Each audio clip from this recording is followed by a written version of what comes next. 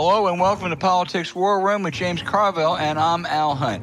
This week, our guests are congressional challenger to Lauren Boebert, Adam Frisch, and political science journalist and host of the Good Fight podcast, Yascha Mounk. And we have a lot to talk about the Congress.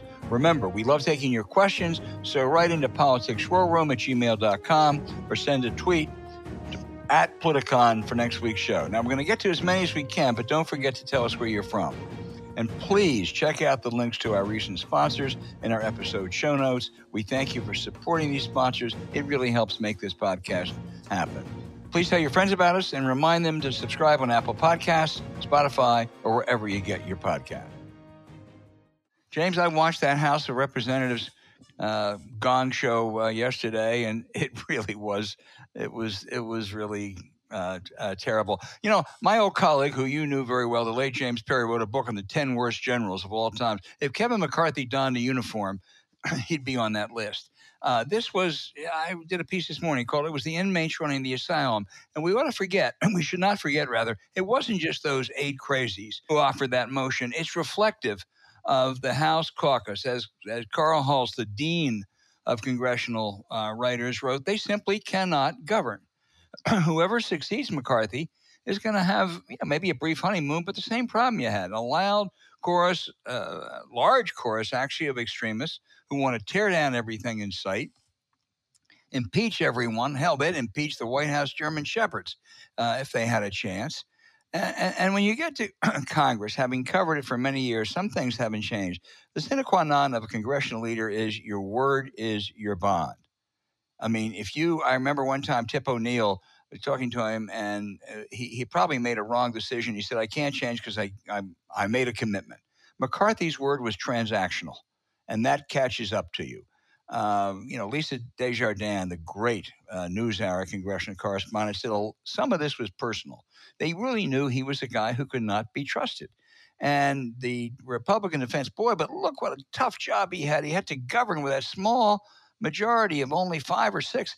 Hell, Nancy Pelosi had the same size majority, and she governed and passed bills one after another. That's because she was more skillful and tougher than McCarthy or any of those other wannabes. The Democratic crazies, and there are some, they're fewer in numbers and they're less crazy than the Republicans. And I must say that in 48 hours since McCarthy was deposed, I don't know, things have gotten, if anything, have gotten worse. Patrick McHenry, who was the acting speaker, I've never used that term before, the acting speaker. That's because no one else has ever used that term because there's never been one. The first thing he did was to expel Nancy Pelosi from her Capitol hideaway. She's out at Dianne Feinstein's funeral. Now, eventually she had to move, I suppose. But the message may be, I'm a little guy in a bow tie, but I'm tough. I'll be tough on those damn Democrats. Well, instead it was cheap, and the Democrats aren't going to let him forget that, James. Well, I have a little bit of a different take on this. I think that Trump was at the center of this. Well, of course he was. I mean, he's at the center of everything. Right. But what he was trying to accomplish, he accomplished, and that's chaos. And so you're right, it's 100% Republicans' fault. You can't blame the Democrats, not one iota. The most, but on the other hand, fair, balanced journalists that lived. Ron Fournier himself couldn't figure a way that the Democrats were part of this, whatever. However, I worry that this chaos strategy might work better than we think. And, of course, people are going to look at the House, and what I'm afraid that 20% of the people in the country are going to say, God damn, it just shows how screwed up the whole operation is. And we get culpability for something that we deserve zero culpability, but Trump feels like anything that has chaos and disorder will inure to his benefit, as if he was an order guy. But that's what lingeringly worries me. And I guarantee you Trump was encouraging and agitating for this. And boy, I'm going to tell you, the blood, one of the things people don't realize about Kevin McCarthy, his word is no good. He's everybody's favorite punching bag. He's been disgraced. However, Kevin McCarthy has friends in the Congress. Kevin McCarthy has people who like him. Kevin McCarthy has people who go to dinner with him, all right, who I don't play cards with him. And they're not happy. And it's more than two or three. There's more than two or three that think that he was really massively mistreated here. And everybody seems to agree that his word was no good, that the Democrats didn't believe anything he said, the Republicans thought all that may be true. But they are a substantial number of people in the Republican caucus that are highly pissed off right now because they're friends of Kevin McCarthy. And I promise you that's true. Well, of course it is true. I mean, he got, 200 votes, but it goes to a much larger issue. It's not just that small group that caused that problem yesterday. Matt Gaetz is, he is a deplorable. He's been accused of all kinds of terrible things, and he's actually just looking for publicity. But it's that larger house. It's that larger group. And, some of them, like McCarthy, and there's going to be a lot of bloodletting that goes on. But it comes down to Carl Hulse's point. They can't govern because I assure you that bloodletting is not going to be 90-10. It's going to be all kinds of different issues. A lot of them were the ones that allowed that silly rule about vacating the chair to take effect last January. And then, you have Newt Gingrich. God, he never goes away. He is bragging today about his speakership, forgetting to point out that he was the only speaker to ever be reprimanded and fined. He said Matt Gaetz should be expelled. Now, I think the Florida congressman is just a first-class jerk, a deplorable, really, in every sense. But what are you going to expel him for? I mean, what is his expulsion going to be about? The fact that he led a revolt against Kevin McCarthy? No, it won't be. On the other side, I think Hakeem Jeffries was masterful. He kept his caucus together. There were a few, I'm told, that were tempted for the sake of the House to vote present. And I think he very wisely said, hey, you can't trust these people. They've broken their word time and time again. Let's just, do what we're going to do and watch them play it out. You may be right. I'm less worried about it redounding to Republicans' advantage. Yeah, I can't tell you that it's crossed my mind that people just see across the board justifiably. Probably not. They look at the border, the crime, although it's going down. There's this sense that it's out of control. Interest rates, you name it, gas prices. I'm just afraid this is another twig on a roaring fire. But I just throw that up as a caution flag. Well, that's a worthy caution flag, and it's going to be interesting to watch.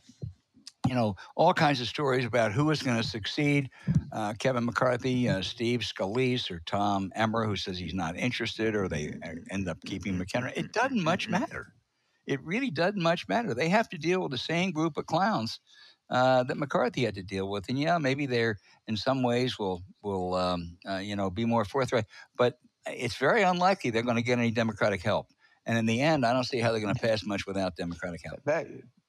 Patrick McHenry, he may be the acting speaker on January the 1st, 2025. He may be. That's right. He may be. I mean, that might be the best they can do. Yeah. We just get, because I will tell you, the bitterness within the Louisiana delegation is manifest. And that, I'm sure that would expand to to say that Garrett Graves and Steve Scalise are not chummy pals is to state the obvious. Well, there weren't any Louisianans who voted to vacate the chair yesterday, were there? I don't think. I don't. I mean, the weird vote was Nancy Mace from South Carolina. Well, there were two weird votes. She was one weird vote because she said McCarthy broke his word on women's issues. Well, if it was McCarthy breaking his word, there would have been about 100 Republicans voting against him. And the other, what's his name, the congressman from Tennessee, who somehow thought, Burchett thought that McCarthy had offended his faith and said, God tells me how to vote, and I guess God told him to vote against McCarthy. God talks to a lot of people in Tennessee. I got to tell you, man, he's really on the horn. with people from Tennessee a lot. Yeah. Well, we know he told us where God came down yesterday, Right. but I just want to reiterate, I think Hakeem Jeffries has the potential to be a really, really great speaker someday. And if he is, it's going to be, he was advantaged by being in the minority for the first couple of years because he's getting a lay of the land of his caucus. He's got Pelosi to help if necessary. And so far, I think every move he's made has been a correct one. Yeah, he hadn't had to make a lot, but the ones he made pretty. Well, he had to make the one on keeping the government open. That was, and he had to make the one yesterday about keeping his caucus totally in line. I agree it hadn't been great, but yeah, I think he's doing a great job, and the members really like him. I mean, you can see that. Okay, this will be a story that will not go away. We will have a lot in ensuing weeks. So, Nancy Mace is the one. I don't. Is she as crazy as Marjorie Taylor Greene or Lauren Boebert, but she dresses better. Boy, that'll get you. Well, she also had a better bio. She was the first woman graduate of the Citadel. She ran as kind of a not a right wing Republican, but she beat Congressman Cunningham. I don't know. I was surprised by her vote yesterday, and I've been even more surprised in watching her try to explain it. But they're all. But at least she wears nice clothes. Well, okay, we'll give her that. Go ahead.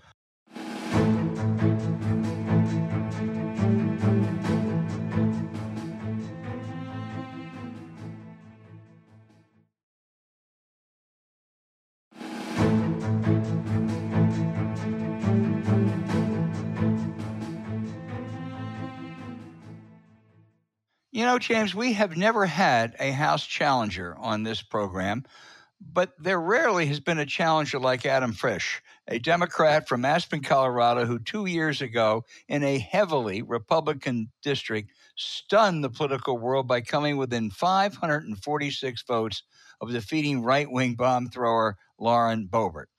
In Aspen this summer, I met Mr. Frisch's wife. He was our campaign, who told me we better get him on this show. So I wanted to make sure. She intimidated me a little bit, Adam. But thank you for joining us. In 2022, you almost pulled off a shocker. But this time, Republicans say they're ready for you. And groups like the Club for Growth, a really nasty, unprincipled bunch, plans to spend a bundle viciously attacking you. What are you expecting and how are you going to handle it? Hey, great to be here, guys. Really a big honor. And yes, you're not the first person that Katie, my wife, has intimidated, but she's on the ball, and we all have strong spouses. And that's one of the reasons we've all been able to be fairly successful in what we've been doing. So let me just get to the point. People asked me last time, when 538 and the Democrats and the Republicans are telling everyone you're going to lose by 45,000 votes, it's hard to generate media. It's hard to generate that money.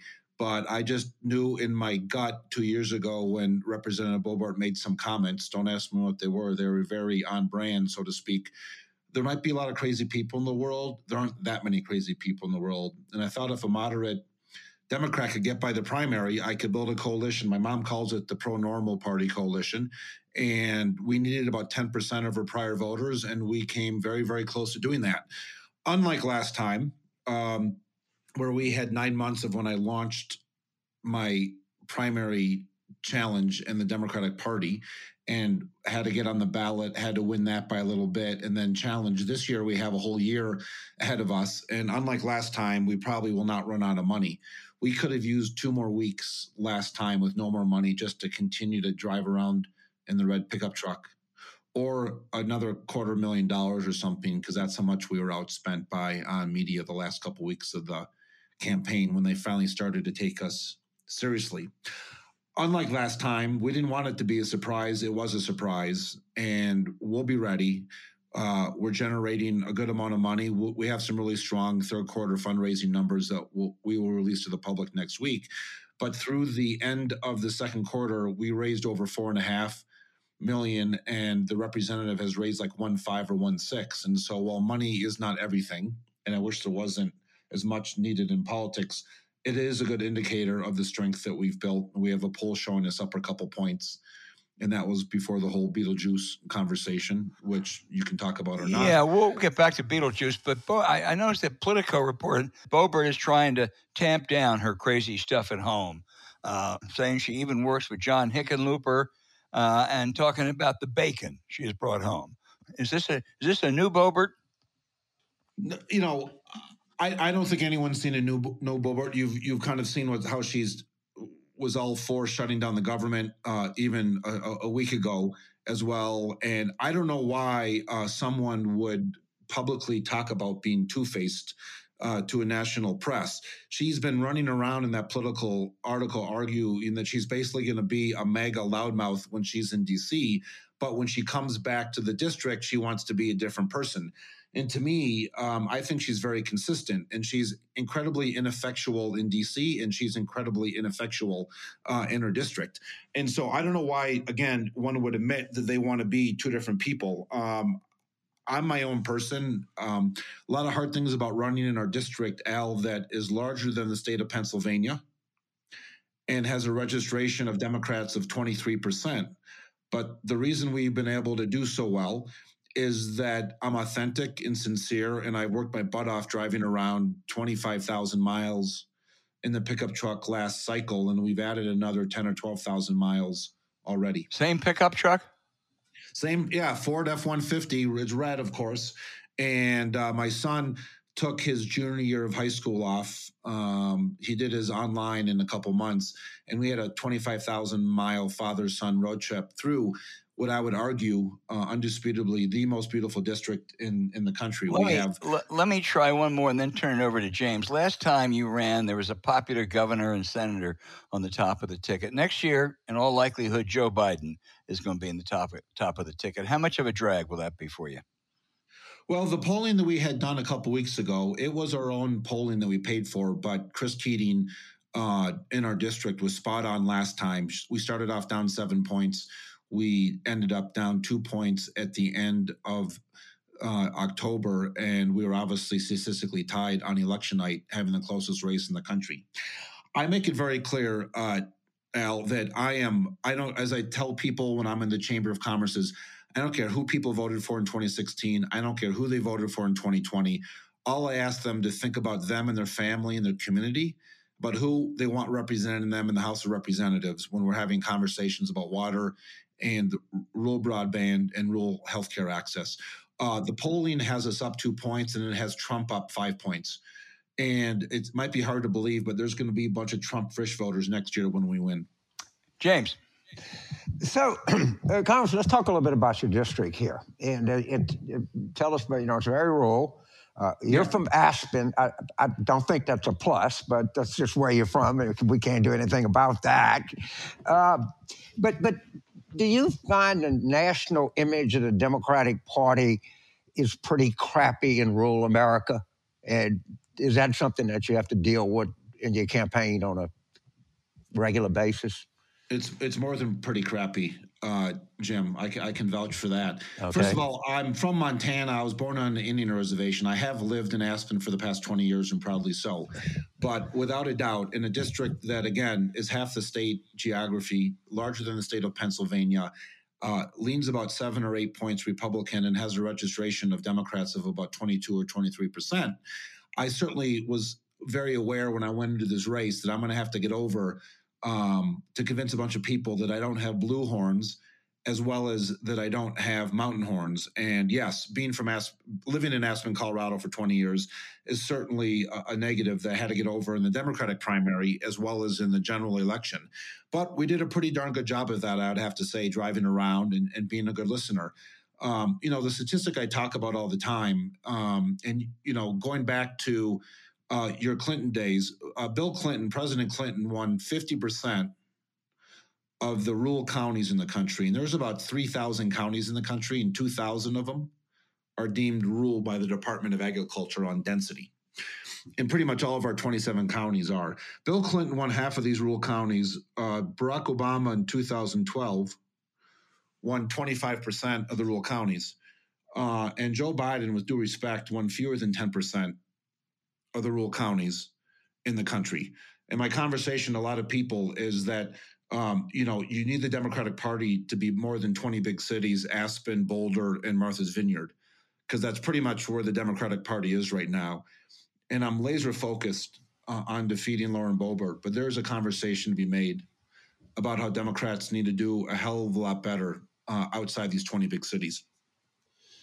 Right, and hopefully, when you win, we can discuss this some more. You got a great campaign manager is dating Shelby Donnick, who's my good friend, who's running Senator Testa's campaign, and I met him in Kansas, and I'm going to be out in Aspen for an event, and I'll text him, and if you want to do a little meet and greet with some donors or something like that, maybe we can hook something up. But I want to go back to this problem that the party has in rural and small town America, because people like you and I, we're like the canaries in the coal mine. I mean, we hear it and we get it, and much of it, I think, is self-inflicted. Yeah. All right. I mean, Governor Romo was a good friend of mine, and his daddy was a postmaster in eastern Colorado, and he grew up to be very successful, but never really forgot his roots, and one of the most inspirational people I ever met in politics. But what percent of the rural vote did you get in 2022 when you take out Aspen and some other? Was Grand Junction a metropolitan area in your district? Yeah, so we have Aspen and Telluride and Crested Butte, three resort communities. We probably won 85% of those votes, but those votes are 2 or 3%. Right. Pueblo and Grand Junction both have 100,000 people in them. They're unfortunately 5 hours apart, and I have to go back and forth between them all the time. Luckily, it's a beautiful district to drive across. Mesa County is where Grand Junction is. We did not win Mesa County, but we outperformed Biden by about 8 points there, and we won every precinct in Grand Junction. We won Pueblo, the county Pueblo, 53% for the first time in a long time. We won Alamosa County, which is where I am right now. That's the San Luis Valley. Very poor, ranching, farming, classic conversation. Just met with the Potato Farmers Association growers here in Colorado. And one of the reasons we're doing so well is we're just on the road all the time. I'm in my pickup truck 21 days a month, pretty much.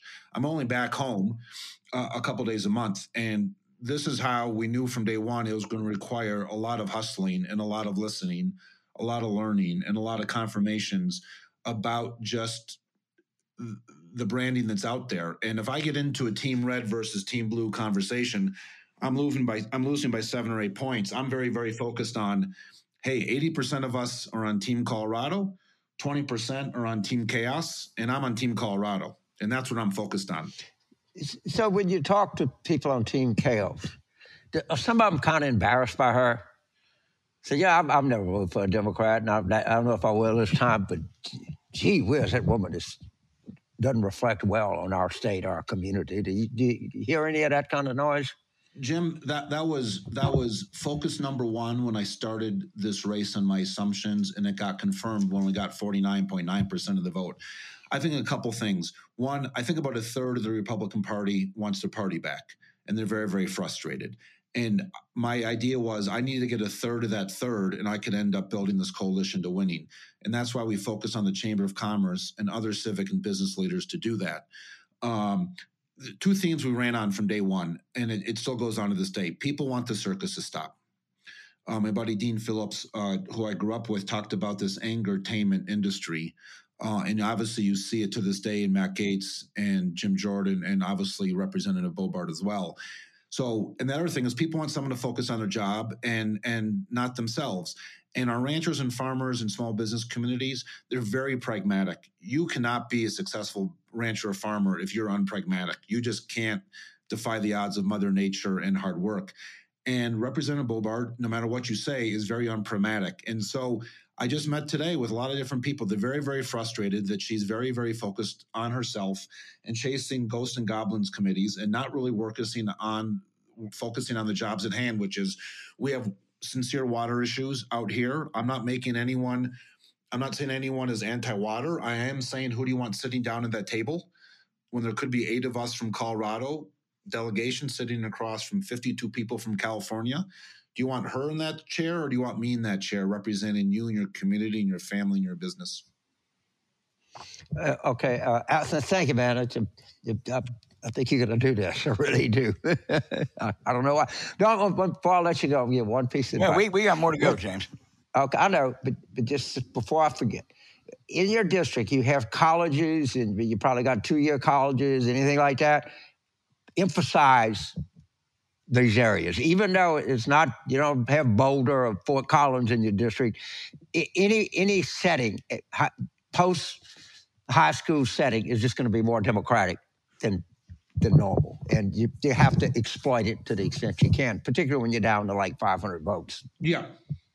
We have 12 or 13 higher education institutions, everything from Pueblo Community College to Adams State in Alamosa, where I'm going to go visit some people in a little bit, to the Colorado State University, Pueblo. We think if we can get those people registered, those young kids and students, it's a 70 to 75% conversation. We also know there's a lot of kids that grow up in the district that are going to school down in Denver and in Boulder and Fort Collins and in Pueblo, and we're going to focus on them. It's a huge we're spending a lot of time focused on registration. That and the Latino population, it's about 25% Latino, 45% Latino in Pueblo. Both the Latinos and the younger people are voting at a higher level than they have in the past. But it's really important to make sure that everyone gets registered and voting. Colorado has some of the best and safest and secure election laws in the country. And we have 100% mail-in ballot. And us in my home state of Minnesota kind of battle every year for the highest voter participation. But we're on it for sure. You mentioned, Adam, earlier the so-called Beetlejuice, where your opponent was at a Denver movie theater, and there was a raucous disruption, even apparently involving some sex. How is that playing in the 3rd District? There's a lot of foibles that come up in the press about the representative. We remain focused on she's, part of the entertainment circus stuff, and she's not focused on the job.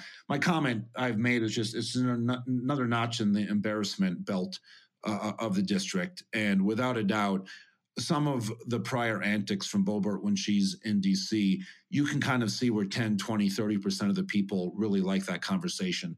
There's not a single person in this district. This is not a liberal, moderate, independent, conservative conversation.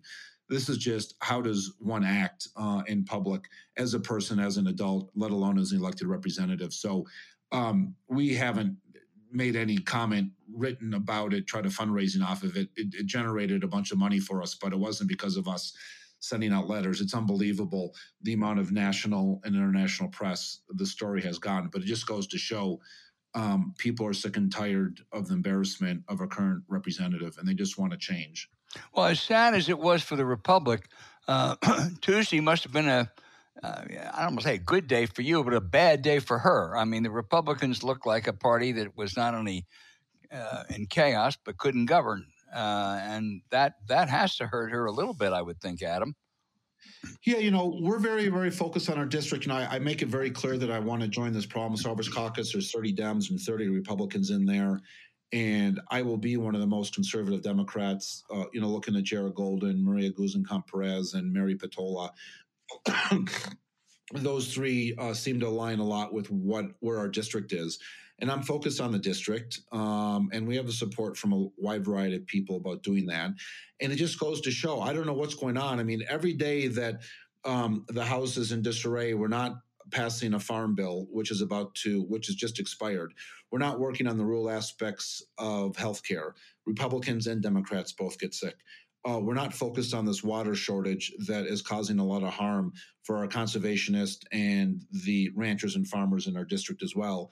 And, again, I'm trying to get on these committees that are focused on a district and not getting involved in oversight committees that just really don't go anywhere. We have a lot of serious issues in Colorado, especially in the Western Slope and in Southern Colorado, where I am now. And that's what I want to focus on. And all this other stuff is just shenanigans of shenanigans. No wonder why the House of Representatives or all of Congress have such low credibility ratings. It's just because there's not enough people focused on the job.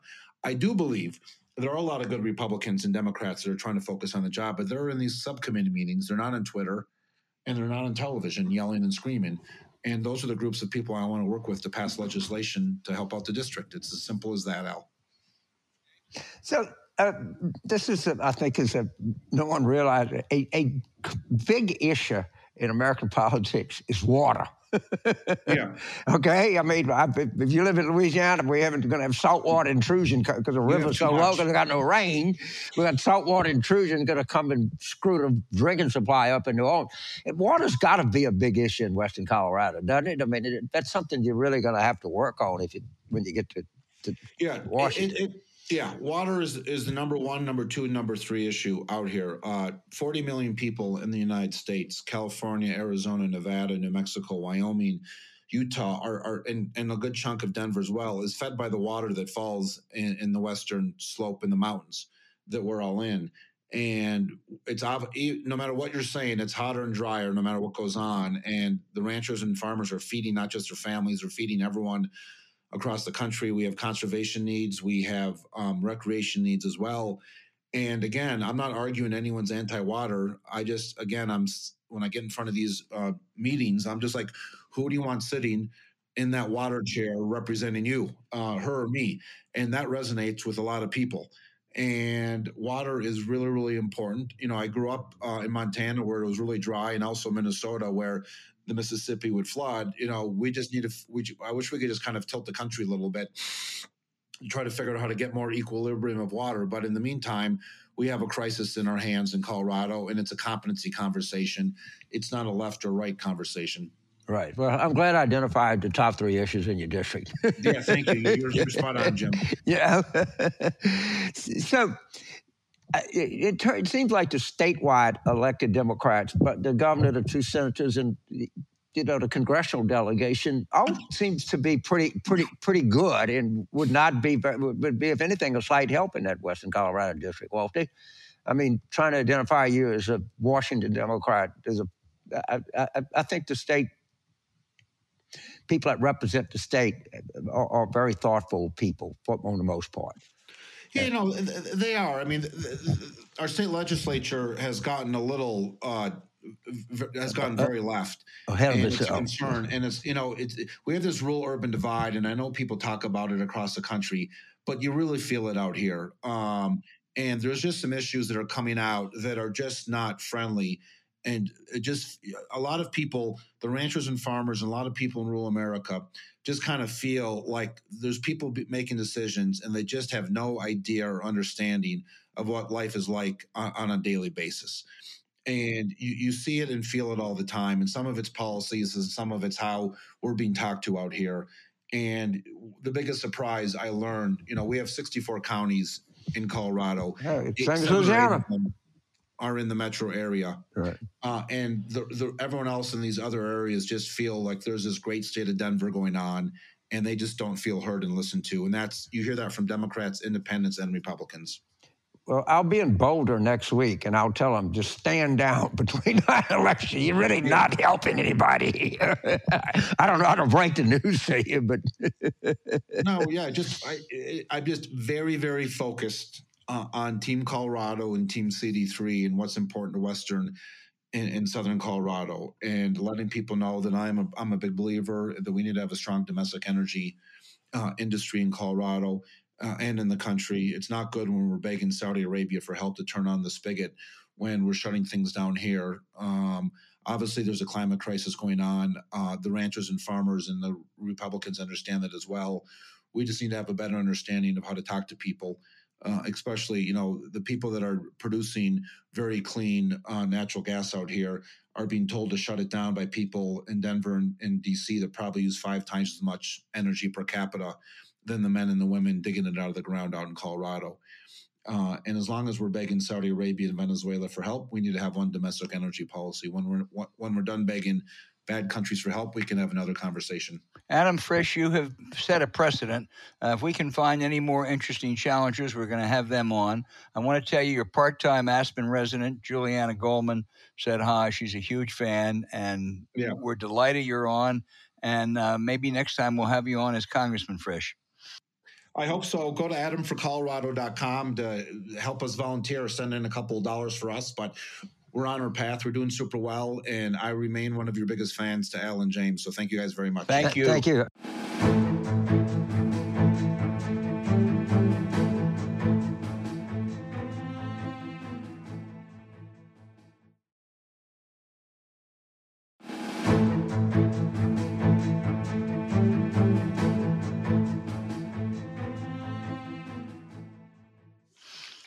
Hey, James, our guest is Yascha Mounk, a brilliant 41-year-old Johns Hopkins political scientist who has just published his 5th book, The Identity Trap. Professor Mounk, unlike right-wing critics of identity or so-called woke politics like, I guess, Christopher Rufo or Ron DeSantis, you're a progressive, and you've written about the threat of authoritarianism, and you're a Trump critic, but you've warned of the dangers of focusing on identity, race, ethnicity, sexuality, gender as a defining measure, which is primarily a problem with the left. Tell us why. So as you're saying, I've been, made my name and my career by warning about right-wing populism, and I remain very concerned about it. But over the last 10 years, I've also been struck by how deeply the ideas of many of my friends and colleagues have transformed, how the left has gone from a set of more universalist aspirations of a kind of country that we should build to a vision in which how we treat each other and how the state treats all of us will always be dependent on the particular kind of groups into which we're born. Now, I understand the appeal of those ideas. I think there's a genuine lure here. These theorists and the activists inspired by them have claimed that they are the most consistent and radical force to fight against injustices that are very real and make a better society. But I think that they have fallen into a trap that's made it harder for progressive organizations to pursue their important goals, a trap that has led us to some disastrous public policies that have actually made it harder for kids from disadvantaged backgrounds to get a good education, to learn to read, to learn to do high-level math, to have real opportunities in the country. And I think it's a political trap. I think that even though this ideology is opposed to people like Trump on the surface, in practical and political terms, it makes it easier, not harder, for people like him to get elected. Yeah, it does. We've talked in this program about the dangers of progressive groups like the Sierra Club or Planned Parenthood tempering their mission with internal struggles or rules on identity, politics, and claims. We've also talked about the notion that a person who's not of color can't write about matters of racial injustice. I gather you think this is a growing trend. It's an insidious one. But no one seems to, all those groups have been written about, but they haven't stopped. Yeah, look, to give you an example of a transformation that I find really striking. I grew up in Europe, I'm Jewish, and, in that time, there was these right-wing groups and a lot of conservatives who worried about how immigration, demographic change were sullying the purity of German culture, right? That the purity of our European culture is somehow being adulterated by all these newcomers, and we have to defend it against those influences. I thought that was wrong. Well, today I'm struck by the ways in which many of the people in my social world, publishers, museums, Hollywood producers, are worried about what they call cultural appropriation, about the ways in which an American from one group shouldn't be inspired by or shouldn't write characters that come from or shouldn't in certain ways engage with the cultures of other groups of Americans. And I think that this is really an important mistake. The term of cultural appropriation is seemingly attractive because it can be applied to certain cases of real injustices, like Black musicians not having big careers in the 50s and 60s and white musicians stealing some of their music. But it misdescribes what made those cases wrong, and it points us in the wrong direction about how to solve them. What was wrong about those cases was that those Black musicians couldn't have big careers because of outright discrimination, of their inability to travel across the American South, to perform in many concert venues, to sign with major record labels. And the solution to it would not have been to stop white musicians from being inspired by their music. It would have been, and it was, to allow them to have the big careers that they deserved by overcoming those forms of discrimination. So that's just one example of these new cultural norms that I think really aren't just going too far in the wrong direction. Aren't just going too far in the right direction, but going fundamentally in the wrong direction. They're antithetical to the kind of America that we should seek to create. Yeah, for those black musicians, it was their culture that was being appropriated. They were the ones, as you say, that was discriminated against. Let me ask you about one, about affirmative action. I would argue that in the main, affirmative action has worked. There have been some excesses, but it's created more diversity in education, business, perhaps most striking, the military. I know in journalism, a more diverse newsroom usually is a better newsroom. So did it go too far, or did a right-wing Supreme Court go too far in ending it, at least for higher education? Yeah, I think that a lot of the time in America, we talk too much about moral questions in constitutional terms, right? Whether or not you are or you should be in favor of a death penalty shouldn't turn on whether or not it constitutes cruel and unusual punishment. I just think that's too narrow a way of thinking about that more important, broader moral question. I think in this case, the basic Supreme Court jurisprudence on which Ruth Bader Ginsburg and people like Antonin Scalia have agreed for decades is actually right, which is that the 14th Amendment should make us very skeptical about any use, particularly by the state, of race as the determinant of how you're going to be treated. That there can be certain compelling state interests which provide an exception to that. But in those cases, the programs that use race have to be narrowly tailored. They have to be the best and most direct way to serve that purpose. And there has to be strict scrutiny from courts to make sure that these programs don't become loathsome, that they don't go wrong. And I think it's a hard question about which particular programs lived up to that and which didn't.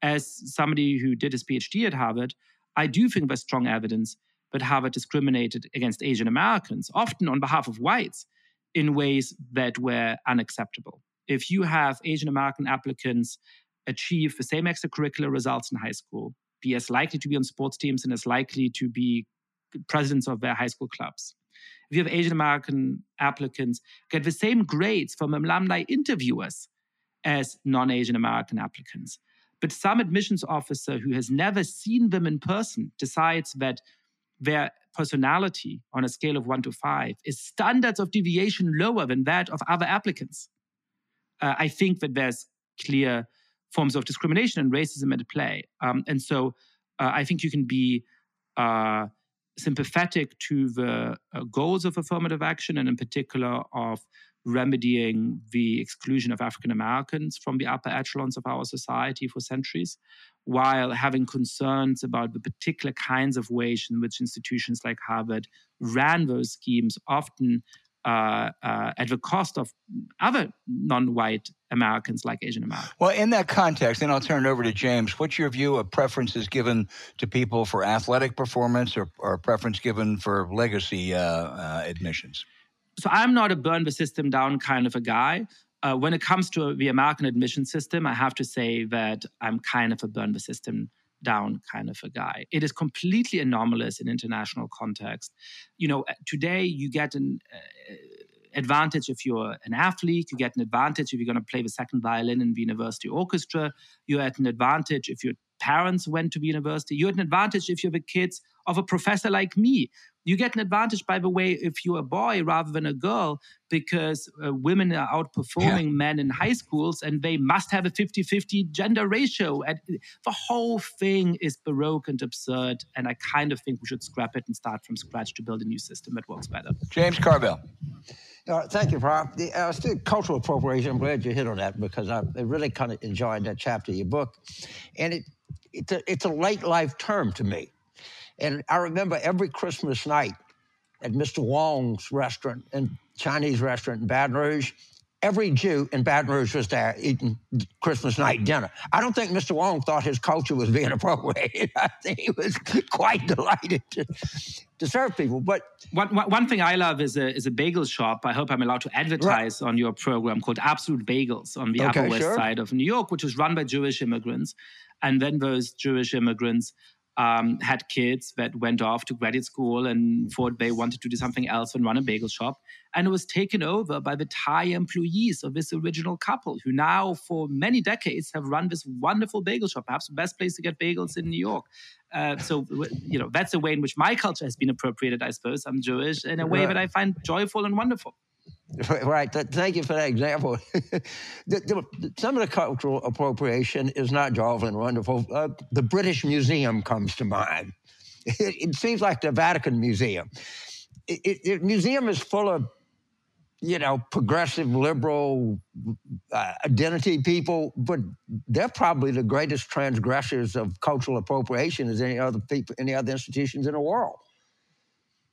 Yeah, and look, my contention about the term of cultural appropriation is that it can't actually identify what is wrong with particular cases or how to overcome them. So in the case of the British Museum, you can express what's wrong with that case in very straightforward terms. The British Empire colonized countries around the world and looted and stole their most valuable artifacts. Right. And of course, there's a strong moral case that those artifacts should be given back. You don't need to talk about cultural appropriation to explain that, right? Right. The problem is not somebody going to New Orleans and get I got bourbon face on shit street sweatshirt. Okay, I don't care. That's great. Go, appropriate my culture all you want to. Eat crawfish till you drop. You're not offended me. So before I turn it over to Al, I'm going to make a general statement. I think we're going to. We are all some different backgrounds, different countries, but we're all loosely believe in pluralism. That is, that people should live in a society, could maintain their own identity, but be accepted by people across society. I don't think we're winning right now.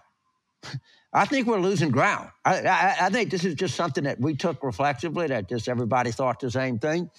And I think that the anti-pluralistic forces are, and now you see the left starting to join them. I mean, you see people say, well, integration didn't work. That's what a lot of the cultural left is saying. Am I right? Yeah, one of the things I'm struck by is the discourse on things like immigration, right? And I'm talking not about the genuine question about what to do about the border and so on, but immigration more broadly. And the right has started to claim often that integration is not working, that perhaps there's something culturally, or in some cases, people on the right even say something genetically inferior about the kinds of immigrants who are coming to the country today, and that's why we're not succeeding. And then the left, it has a different story about why it's not working, which is that our country is so fundamentally racist and discriminatory that people who are coming to us from non-white countries can't succeed. The best studies we have of this are by economists at Princeton and Stanford and elsewhere with over 1 million data points, paints a much more optimistic picture. It takes a while to rise socioeconomically. If you don't have much of an education, if you immigrate to a new country and you're an adult and you might never fully learn the language, you're not going to make the median income. But your kids are going to do better than you, and your grandkids are going to do better than you. And actually, the speed at which people today are making socioeconomic progress from El Salvador or from Vietnam or from Nigeria is about the same as the speed with which Italian Americans and Irish Americans made socioeconomic progress 100 years ago. And so the pessimism on both sides of the political spectrum, one, I think, a little bit better grounded than the other, there's genuine discrimination, but they're both actually wrong. So I think here that is sort of a weird moment where a lot of our social reality is getting a little bit better, but we have a lot of people giving up hope on that process. And that's a dangerous mistake that's going to make it harder to sustain these tolerant democracies. Let's talk about speech, because that's at the center of some of this, Yascha. I am close to an absolutist. Anything that doesn't engender violence should be exposed to the marketplace of ideas. What happened in Stanford Law School was absolutely terrible, unacceptable. Yet, as I understand it, the American Civil Liberties Union, a group that I have long admired, I might even in my youth once contributed to them, that they now factor in political or ideological concerns on whom and what to defend. Yeah, so for me, the proudest moment in the ACLU's history is when they defended the Nazi party's, the rights of a neo-Nazi party to march through Skokie, Illinois, a town in Illinois, with all those Holocaust survivors. Yeah. Now, I don't think that's the proudest moment in ACLU history because I admire the neo-Nazi party, and I certainly understand coming from a family of Holocaust survivors myself, the pain that caused in the community there. But as the Jewish lead plaintiff of that case said at the time, if I don't defend the right of these loathsome people to have political speech, somebody's going to turn around and take away the political speech that I believe in. Yep. Right? And I'm struck by the ways in which America has become more afraid to speak its mind. When I came to this country 15 years ago for graduate school, I loved people with so many different political opinions being able to argue about the world and then go have a beer with each other. And today, and I'm sure both of you have had that experience, you have coffee or lunch with somebody working a normal white-collar job, or with a CEO, or with a United States senator, or with a famous media figure, and they say the kinds of things we've been saying in this conversation, and then add, but of course I would never say this publicly. I think that's a problem for trust in our institutions. Yeah. Why should people trust the Democratic Party? Why should people trust the CDC? Why should they trust these institutions when they rightly suspect that what people say to each other is different from what they're willing to say publicly? And that crisis of trust in our institutions is a genuine problem. And so I make a case for the culture of free speech in my book. And the main argument I make is that we've sometimes defended free speech in the wrong way. We tended to talk about the great things that will come from free speech. And there's beautiful arguments for that made by John Stuart Mill and On Liberty. And I recommend everybody read the book. And I think he's right. But that can feel a little bit abstract. There's the threat from Trump, which is a real threat. There's these people saying awful things in our politics. And you're talking about the beautiful things we're going to get from free speech. Are they that important? So I think the best argument for free speech is not about the good things that come from it. It's about the terrible things that don't come from it, that come from when you don't have it, right? And what is the most important of those? What makes you think that the right people are going to be in charge?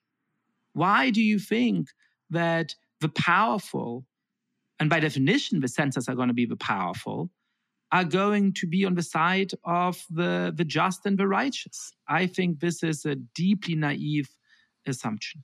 Yascha, tell us, since you have written about the excesses of both so brilliantly, what do you view as the greater threat to speech? The threat from the left shouting down speakers, or the threat from the right with state laws restricting what can be taught or read? I think the different kinds of threat. I strenuously oppose the kind of laws that Ron DeSantis has championed in Florida and that many other Republican states are adopting as well. I teach some of these subjects we've been talking about to college students. I have a week about free speech in one of the seminars I teach. I have a week about cultural appropriation. And the students know what side of the argument I'm on, but I also encourage them to think for themselves. I tell them I'd rather they make a smart argument for a different position than the one I believe in than just parrot my words back to me. And so I obviously also assign texts that would be considered critical race theory, would be considered a form of identity politics. I would not be allowed to teach that course at a public university in Florida because of the kind of illiberal laws that people like DeSantis has passed. That I think is absurd and it's an outrage. Now, they are trying to reshape the culture through that kind of legislation. At the same time, if you are part of a more left-leaning institution or a mainstream institution that effectively veers towards the left, then you're going to be subject to very different kinds of pressures. And so I don't think this is a horse race, right? If you are at the Heritage Foundation, you have a form of right-wing cancel culture, which means you can't criticize Donald Trump. But if you are at many other think tanks, at a university and so on, for a long time you could not criticize somebody like Ibram X. Kendi or Robin DiAngelo, and that's damaging in its own form. Now, more broadly, I'm more worried about far-right populists winning power and destroying our democratic institutions than I am about people who believe in these ideas getting close to political power. I still don't think that they actually are likely to really win political power. But what I am very worried about is that the way they repel voters and the way they explain why most Americans, I disagree with that judgment, but most Americans now are more likely to say that the Democratic Party is too extreme, when that the Republican Party is too extreme, they're effectively in a coalition with people like Trump. They're going to help get him elected. And that is a very deep danger as well. Since you've written about it, so just define for us what in the American context is Republican right-wing populism. It's not economic, really. Well, I mean, what is it? So I think the nature of populism is less about whether you are on the left or the right. It's less about what your economic policy is. It's not even particularly about your attitude to what certain forms of minority rights for far-right populists often are discriminatory. It is really a conception of democracy and of the people. It is to say, I and I alone truly represent the people. And anybody who disagrees with me is by virtue of that fact illegitimate. If you are in favor of the opposition, you're not just wrong about politics, you're not just going to lead to policies that I think are worse, you're a traitor. You're not truly American. And it sounds like I'm talking about Donald Trump, but if I substitute the word American with the word Indian, then Indians would think I'm talking about Modi. Yeah. And if I substitute it with the word Venezuelan, they would think about people like Hugo Chavez. And if I substitute the word Turkish, they would think about Recep Erdogan. So politicians that don't share an ideology, but are not always on the same side of the political spectrum, that have different religious backgrounds, different races, use that same kind of rhetoric. And that, I think, is the true definition of what that form of populist is and why it's dangerous. And that's different from the particular use of the word populist to refer to the populist party in the late 19th century. We have one term for two different phenomena, and that's confusing and a little vexing. But what I'm talking about is people like Erdogan and Modi and Trump and Chavez, not this particular political party that was influential in America in the late 19th century, or the politicians today that claim some amount of allegiance to it. James? So I had a woman that worked for me back in the 90s, and she graduated from the top-tier law school, above law review, married a very successful eye surgeons out in California, and they said they sent his children to, $70,000 a year grammar school, if they have in these areas. And the first day of school, they said, all right, all the African-American kids here, the Latinx kids here, the Jewish kids here, and this is not why we sent this, and this is not our values. Why are we doing this? Well, how did that take over things like really elite, expensive private schools? It's stunning. Yeah.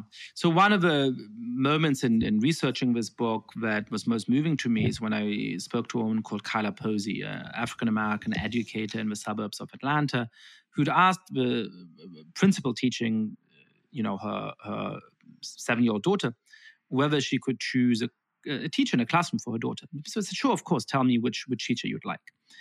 And she sent in her request, and when the principal kept punting on it and kept suggesting other teachers, and eventually Kyla got impatient and said, what's going on here? Why can't I have my choice? And the principal said, well, the class you requested, that's not the black class. Now, you think that this is a straightforward story of racial discrimination in the American South, as has existed for a long time. But in this particular case, the principal of the school was a black woman, and she was a progressive who thought that we have an obligation, this is a sort of broader educational philosophy that has a lot of influence now, to teach children to think of themselves as racial beings. But even as a black 7-year-old girl, has great friends in her class and feels integrated in it, unless there's sufficient number of other black kids, she's not going to develop the right kind of racial self-conception. And so she needs to be in a class where there's a lot of other black kids. And this is part of a broader trend. We see at many elite private schools around the country, as you were saying, that you have teachers coming to 3rd grade classrooms, 2nd grade classrooms, 1st grade classrooms saying, the black kids go over there, the Latino kids go over there, the Asian kids go over there, the white kids go over there, and then you're taught separately. And one of the things I'm worried about here is for white kids, not because they might be uncomfortable, it's fine to be uncomfortable in your education sometimes, but because everything I know from history and social science teaches me that, it's flexible how you identify. But once you say, this is my group, you're going to treat members of that group much better than members of other groups. So the goal may be for these white kids to own their European heritage and disclaim their white privilege and make them into anti-racist activists. I think they're much more likely to become racist or white supremacists, especially if we adopt these kind of norms at scale. Now you're asking, where are these ideas coming from? One whole part of my book is telling the intellectual history of these ideas, taking them seriously, chronicling the thought of interesting thinkers that have puzzled through some of these things and who I think are wrong, but who are worth understanding. And the key move here is by an Indian literary theorist called Gayatri Spivak, who said, I agree with the critiques of essentialist notions of identity that became popular in postmodernist philosophers like Michel Foucault. I think that when you say you're homosexual and that explains everything about you, that is too simplifying, that is too essentialist. But I also want to be able to speak on behalf of what she calls the subaltern in the third world, on behalf of the most marginalized people in the world. And to do that, I need to be able to operate with identity categories. And I need to encourage them to think of themselves as part of an identity group that can rebel against the injustices that they suffer. And so she championed the use of what she calls strategic essentialism, acting for strategic purposes, as though these essentialist assumptions about identity were right. And if you go to a progressive space today, you're going to hear a version of that. You're going to hear people say, race is a social construct, doesn't really exist. Broadly speaking, I agree with. And then go on to say, but we need to defer to Black voices, right? People of color demand. Black and brown people demand this. So you see this strange slippage from the critique of the essentialist notion to an embrace of essentialism. And Spivak herself became very worried about that and said that her idea just became the excuse, the union ticket for a more vulgar form of essentialism that did a lot of damage. All right. So, Prof, before I let you go, just the smartest observation I've ever heard one human being make was made by Eric Hoffer, who was a longshoreman philosopher from San Francisco back in the 70s and 80s. And he said, every movement begins as a cause, morphs into a business, and ends up a racket. All right? So the post-George Floyd racial justice groups, which started out as a real sense, a lot of that has ended up a racket. And there's a lesson to be learned here, I think. Yeah, I mean, if you want to improve the world, you have to think hard about what precisely is wrong with it, how we've been able to make some amount of progress in the past, and therefore what's going to help us to continue to make it better. And if out of good intentions you applaud people who claim to have a solution to everything, but that solution isn't working, or it's actually taking us in the wrong direction, then you're purchasing your show of political virtue at the price of real progress for real people. One example of that that's been in the news recently is Ibram X. Kendi, a theorist who is deeply Manichaean, explicitly Manichaean in worldview, who says that any policy, any association, any form of human behavior can be classed in the two terms of racist or anti-racist. So if you have a bowling group, it can't just be not racist. It's either racist or anti-racist. And on the basis of this, he thinks that the United States Constitution is racist, that key elements of our political system are racist. For a while, it was very difficult to criticize him. I know a lot of people who had misgivings about his ideas, but did not feel that they could voice them publicly. He got tens of millions of dollars in donation to start a research center at Boston University. And this research center has effectively produced nothing in the last 3 or 4 years. And now he's fired a lot of his staff and is under investigation. And there's a whole brouhaha about it. What good could have come from those $30 or $40 million? How many genuinely important things could we have accomplished? How much could we have helped criminal defendants get a decent public defender? How many resources could we have put into American schools with that, right? So I think that there is a real cost when you don't push back against ideas that may genuinely be well-intentioned. I have no reason to think that Ibram X. Kendi is a bad person. but his ideas were never convincing, and people did not feel comfortable pushing back against them. And in a very straightforward way, I think that led to a waste of money that could have been put to much better uses. Thank you. That was exactly thank you for pointing this out, because I think it's very important that people do this. And before I let you go, I'll make one observation. Somebody was having a conversation about books in schools, and I saw somebody say, well, I don't want my children reading about the Holocaust of slavery because it'll make them uncomfortable. And God damn it, it's something to be uncomfortable about. You right. know what I mean? Well, fuck it. If you're not uncomfortable about the Holocaust of slavery, why hide it from them? Oh, Jesus, we really did this. Yeah, we really did this. I mean, I'm sorry. and it's not. And my point was really important about this. But my point is not to ignore the injustices that persist, and it certainly was not to ignore the injustices in the past. I mean, one way of framing this whole discussion is that there's a really proud American political tradition that, in my mind, goes from people like Frederick Douglass and Abraham Lincoln to Martin Luther King Jr., and in some ways, people like Barack Obama. And they recognized the injustices of their times. Douglass, when he was invited to hold a speech for the 4th of July, called out the hypocrisy of his fellow citizens, saying, how can you talk about all men being created equal and celebrated with value when a lot of people are in chains as I hold this speech? But he didn't say, let's rip up those institutions. He said, let's live up to them. He called free speech the dread of tyrants, recognizing full well that people were saying terribly racist things in his day, but also recognizing that it's what allowed abolitionists like himself to make a case for a better society. Yascha, you have been a fabulous guest. Anybody out there, I would just say, if you want to look at a model that comes closest to what you're thinking about, you might look at the U.S. military, which has, I think, with common sense, aggressive, affirmative action, they have a very diverse force, and nobody says we want to have all blacks in this foxhole and let's put Latinx in this foxhole. So that works better than a lot of other institutions. But boy, everybody out there, you ought to get the identity trap. It is thoughtful, it is provocative, and it is just a great read. Yascha, thank you so much for being with us. Thank you very much, sir. And I hope that our paths cross again in the future. I hope so. This has been an honor. So anytime. Okay, absolutely. Thank you. Watch it. We'll take you up on that. Please.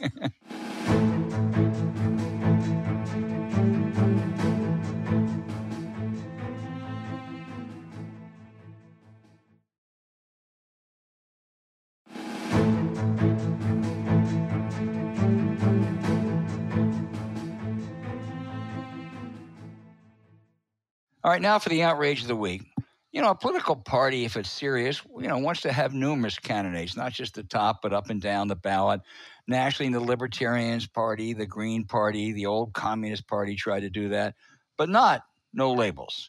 Thanks to our colleague, Josh Legum, who has reported that to be on the ballot in Arizona, candidates must file as a political party if they have multi-candidates. And No Labels has gained the necessary ballot signatures. 2 candidates have filed to run for lower offices on No Labels' line. Rather than welcoming these converts, No Labels has demanded the Secretary of State exclude these candidates from the ballot. Why? If they're on the ballot, down ballot, No Labels falls under the Arizona elections law and must reveal its donors, which this secretive group refuses to do. That's right, James. I know you're going to find this hard to believe, but those champions of reform and open choices is hiding its fat cat contributors. Any reasonable explanation until they release those donors, you have to question and think maybe it's sleazy. There has to be something bad or some promises they've made. The integrity of No Labels and leaders like Ben Chavez, a former civil rights leader and former senator and vice presidential candidate, Joe Lieberman, is on the line. Release those contributors, No Labels, now. So this is not my outrage. I'm just make a statement to buttress your point. In Pennsylvania, Michigan, Wisconsin, and Arizona, Trump got a higher percent of the vote in 2020 than he did 2016. Let me repeat that. In Pennsylvania, Michigan, Wisconsin, and Arizona, in each of those 4 states, Trump's 2020% was higher than his 2016%. So if you want to talk to how destructive third parties are, that'll give you a really good example. For my outrage, I think to me, it's outrage of maybe the history of American politics, of somebody saying something.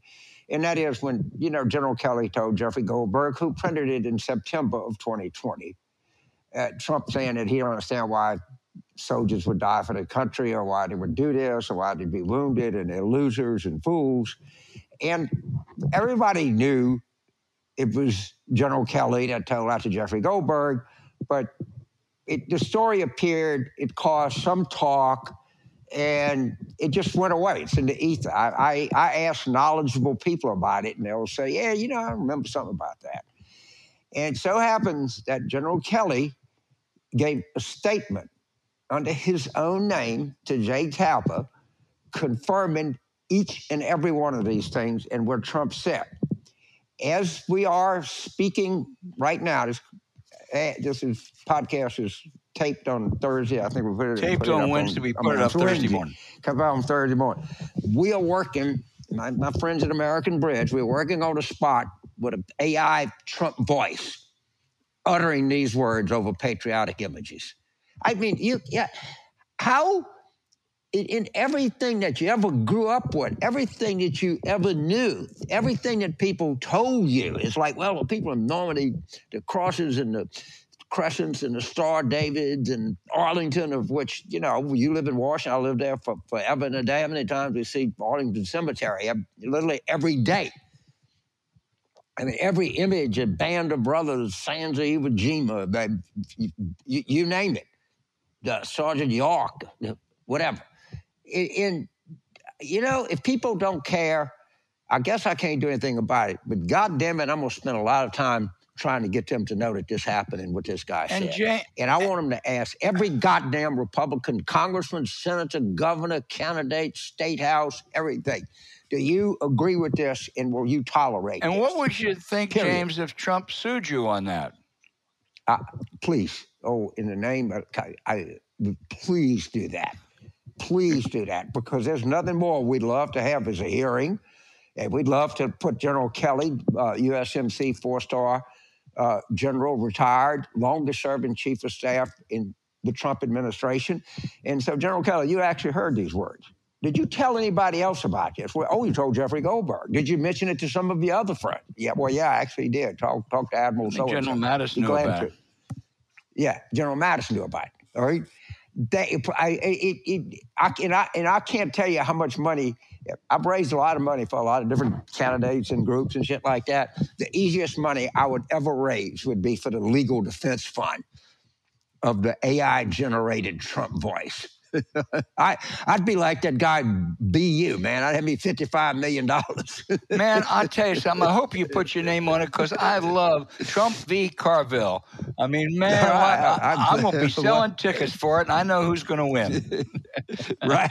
We want appeals. We want everything, man. We want motions. Keep that baby going. All right. Keep it going. Absolutely.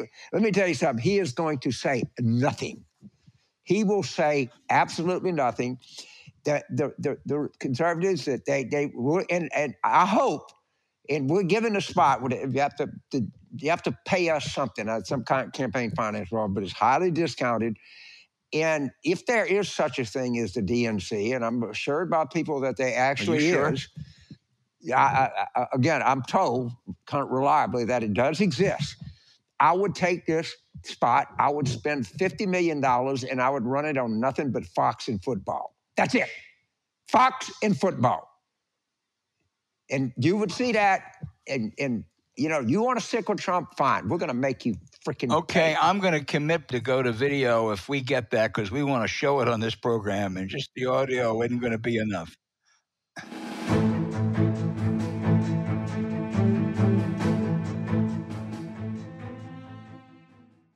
Now for our questions, our listener questions, which we have a lot this week, with Jeff in St. Pete, Florida, who wants to ask you, James, if anyone thinks Biden's going to be reelected with his smash and grab spree going on, I have a bridge to sell. Why isn't he getting tougher on crime?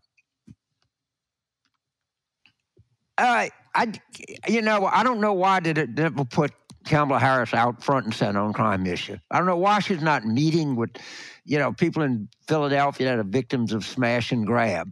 I don't understand their thinking. Okay, but in the administration should. Biden had a great record on this. The 94 crime bill is one of the most successful pieces of legislation ever passed. And it seems like I don't know. I don't know why they seem so paralyzed on this issue or why they seem so paralyzed on the border.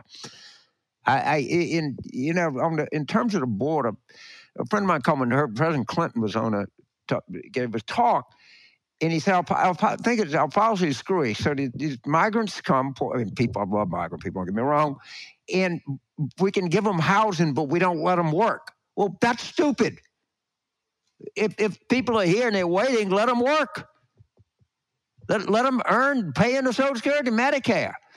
The people are looking for employees, but I do think there's some real reason that we have to look at our immigration policies, employment, how we enforce it, asylum. It's something, at least it's clearly true and inarguable that the American people think the system is broken, and I'm not sure I don't agree with them. And on crime, it's interesting. Actually, violent crime is down in most major cities. Washington, D.C. is a notable exception. But people don't think that. You can say that all you want to, but I'm sorry. You have to address it. I think Merrick Garland is a very good attorney general. This is not his forte. Merrick Garland's not going to be the tough cop. And it should have been Harris, but if it's not, it's got to be someone, because there has to be a sense that they realize that whatever the data shows, people think things are bad. Well, there's about 334 million people in the United States. Of that, I don't know, 100,000 are going to commit 80% of the crimes. And what's happened in New Orleans, for instance, the carjacking rate is way down the last year. They caught somebody and put them in jail. Okay? That if there's 100 carjackings in the city of New Orleans, there's 7 people that done 80 of them. All right? And I'm sorry, but we got to ask the question here at some juncture, does warehousing work? Well, we do. And the problem in Washington is not only is crime up, but there was a carjacking the other day. It was a congressman. That's headlines all over the country. So, you gotta address that issue. And the data would tell us that's the 30th car that God tried to jack. Dave, across the country to Seattle, Washington, asked, how can President Biden and Democrats counter the likely asymmetric politics heading into next year? Trump and MAGA Republicans are playing world wrestling rules, and Democrats continue playing white glove Queensberry rules. Have we learned nothing since 2016? Dave asked you, James. Well, first of all, it's the nation being a Democrat and a Republican, all right? They lie about everything, and their voters like to be lied to. The problem with you, my friend out in Kings County, you don't like being lied to. It's not the way that it's not your moral composition.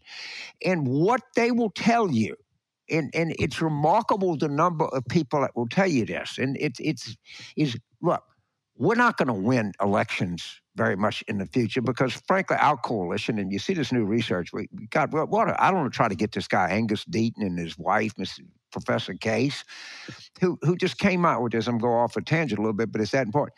The life expectancy between the college grads and non-college grads is now 8.5 years. They're literally dying off, all right? And and they feel like if they don't gerrymander everything and control every level of power there is and keep it at all costs, that they're going to lose the country. When they talk about country, they're talking about white people ruling the country. And everything they do is justified. That's what they say. That's what you're up against. So they'll gerrymander anything, and the people in Wisconsin, the people in Texas, the people in Georgia will look you right now and say, that's exactly what we do. You'd be surprised how many will say that. If we let everybody vote, we'd lose every election. Trump said that. Then one of the voter suppression activists said in Minnesota, they just in Wisconsin, they just roll out of bed and go vote. Cleta Mitchell. Well, that's what you're supposed to do is roll out of bed and go fucking vote. That was Cleta Mitchell. Cleta Mitchell, yeah. Look at these people just get up in the morning and they go vote. Well, what do you expect them to do? Go get Bull Connor to hose them and beat them and they get the vote? It's just so, but they're very upfront about what they're trying to do. They're not being duplicitous. They're saying if we don't rig this system in our favor, we're going to lose elections. John, all right, our next question is from Somerset, California. John, who said that he has read that if Trump or Biden is not he's read that if Trump or Biden are not the nominees, the freshest face wins. I have real concerns, John says, that a Nikki Haley versus Biden ticket would not end well for the Democrats. Oh, John, have you ever understated that case? If Nikki Haley is good enough to win the Republican nomination, that is a huge if. I'm afraid that she would beat Trump like a drum in a general election. I hate to think of that. She wouldn't be a Trump, but she certainly wouldn't be my cup of tea as president. But Joe Biden with a 30-year age difference, wow. So this is the problem that I have on state very succinctly. The White House tells us that we should operate under the doctrine of strategic certainty. Okay, it's inevitable, and boy, you see this with your friends in the press too. I see a lot of this in my friends in Democratic Consulting. It's inevitable. There's going to be Trump. It's going to be Biden. There's nothing that you can do about it. All right, and when the choice is boiled down to Trump and Biden, people are going to continue to find Trump too repulsive, too dangerous. And they're going to come to realize all of the good things that Biden has done, and we're going to win this Trump-Biden matchup.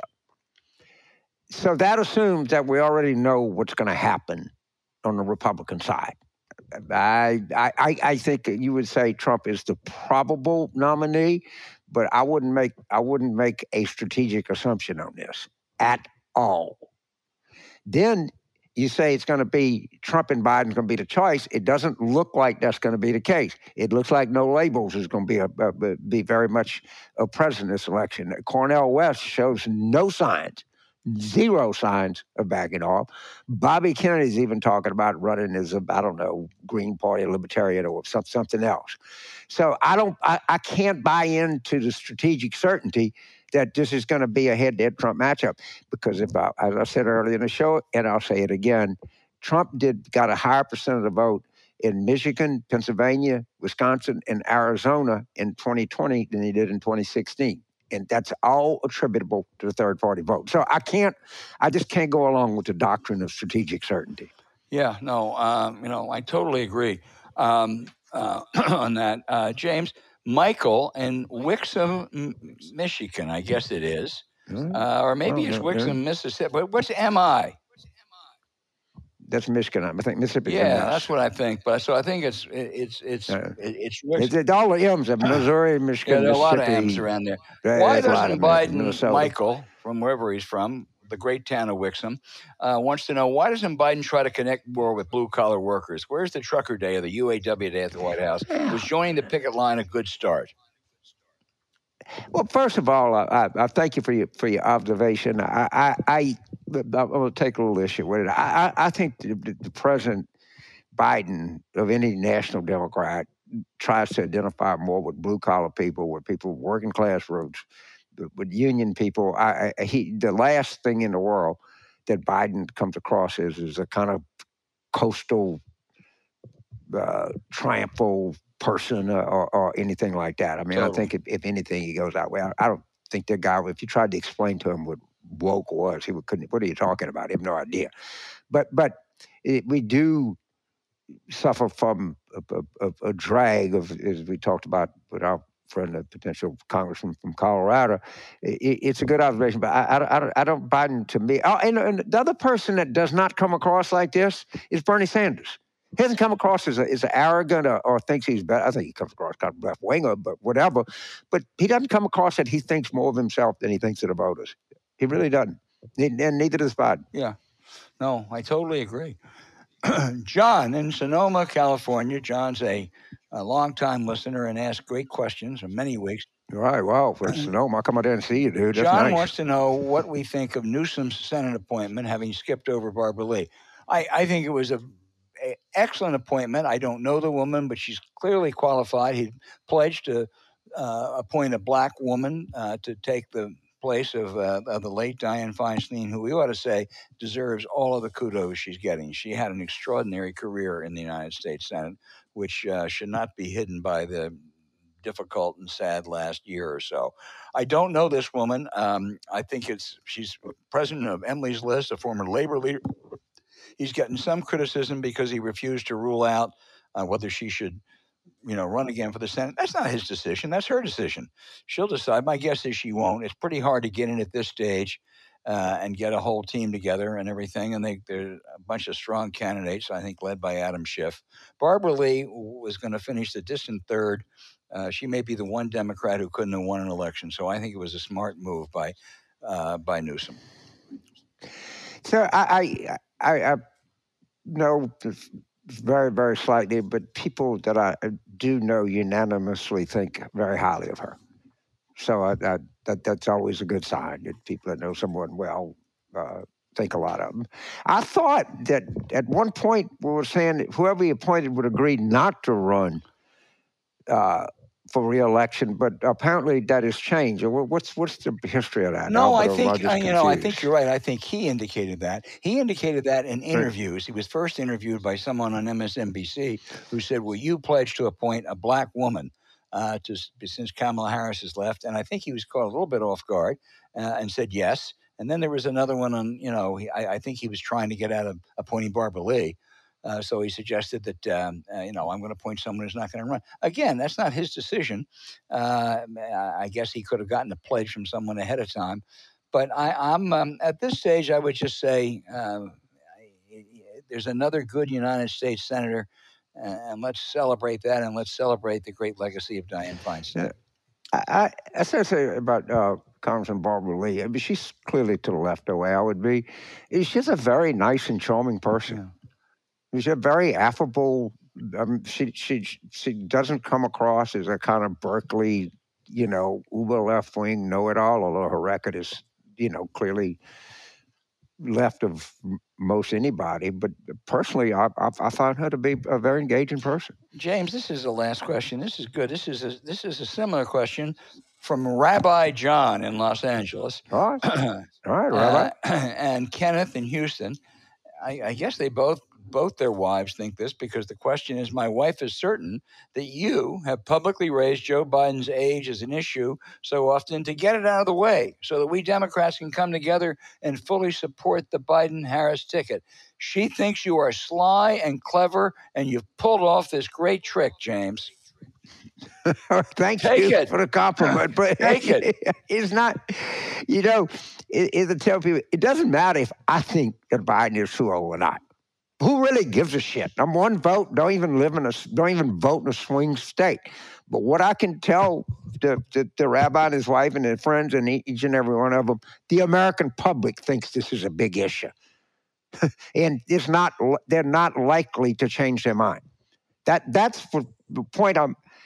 I don't have a overly clever strategy behind this, but all I can say publicly, I read these polls, and they're unanimous, and they're unanimously bad. Yeah, and I'm sorry, it can't be denied. And if you don't, in politics, like any other endeavor in life, if you're not honest with yourself, and it's going to cause great harm. And so I may be in 79 this month. I'm all for a guy's going to be, in his 80s and president. But I don't think people think that. A lot of people have questions about that. And I think they're legitimate questions. Oh, man, I was hope the rabbi was right and you were pulling off this great Machiavellian move. Right, too. Thank you, Rabbi. It was a great, move. Maybe they should, but Let's see what happens. All I was doing was just telling people what time it was. For those of you who didn't get your questions read or answered today, please keep them coming because we love them. It's just hard to pick. It's hard to pick those that we do read, but we'll get to it next week, we hope. So please keep them coming.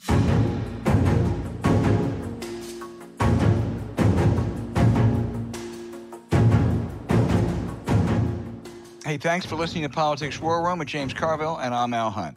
Don't forget to send your questions for us by email to politicswarroom@gmail.com or tweet them for next week's show @Politicon. Following this episode, we'd appreciate it if you'd check out the links to our recent sponsors in our show notes. We thank you for supporting it because when you do, you help make this podcast happen. To keep up with us, subscribe to Politics War Room on Apple Podcasts, Spotify, or wherever you listen. You can also find other shows you might enjoy on the Politicon YouTube channel or when you search Politicon on your favorite podcast sites. And remember, please rate the show with a 5-star review. We'll be back next week with another show as we continue our War Room planning.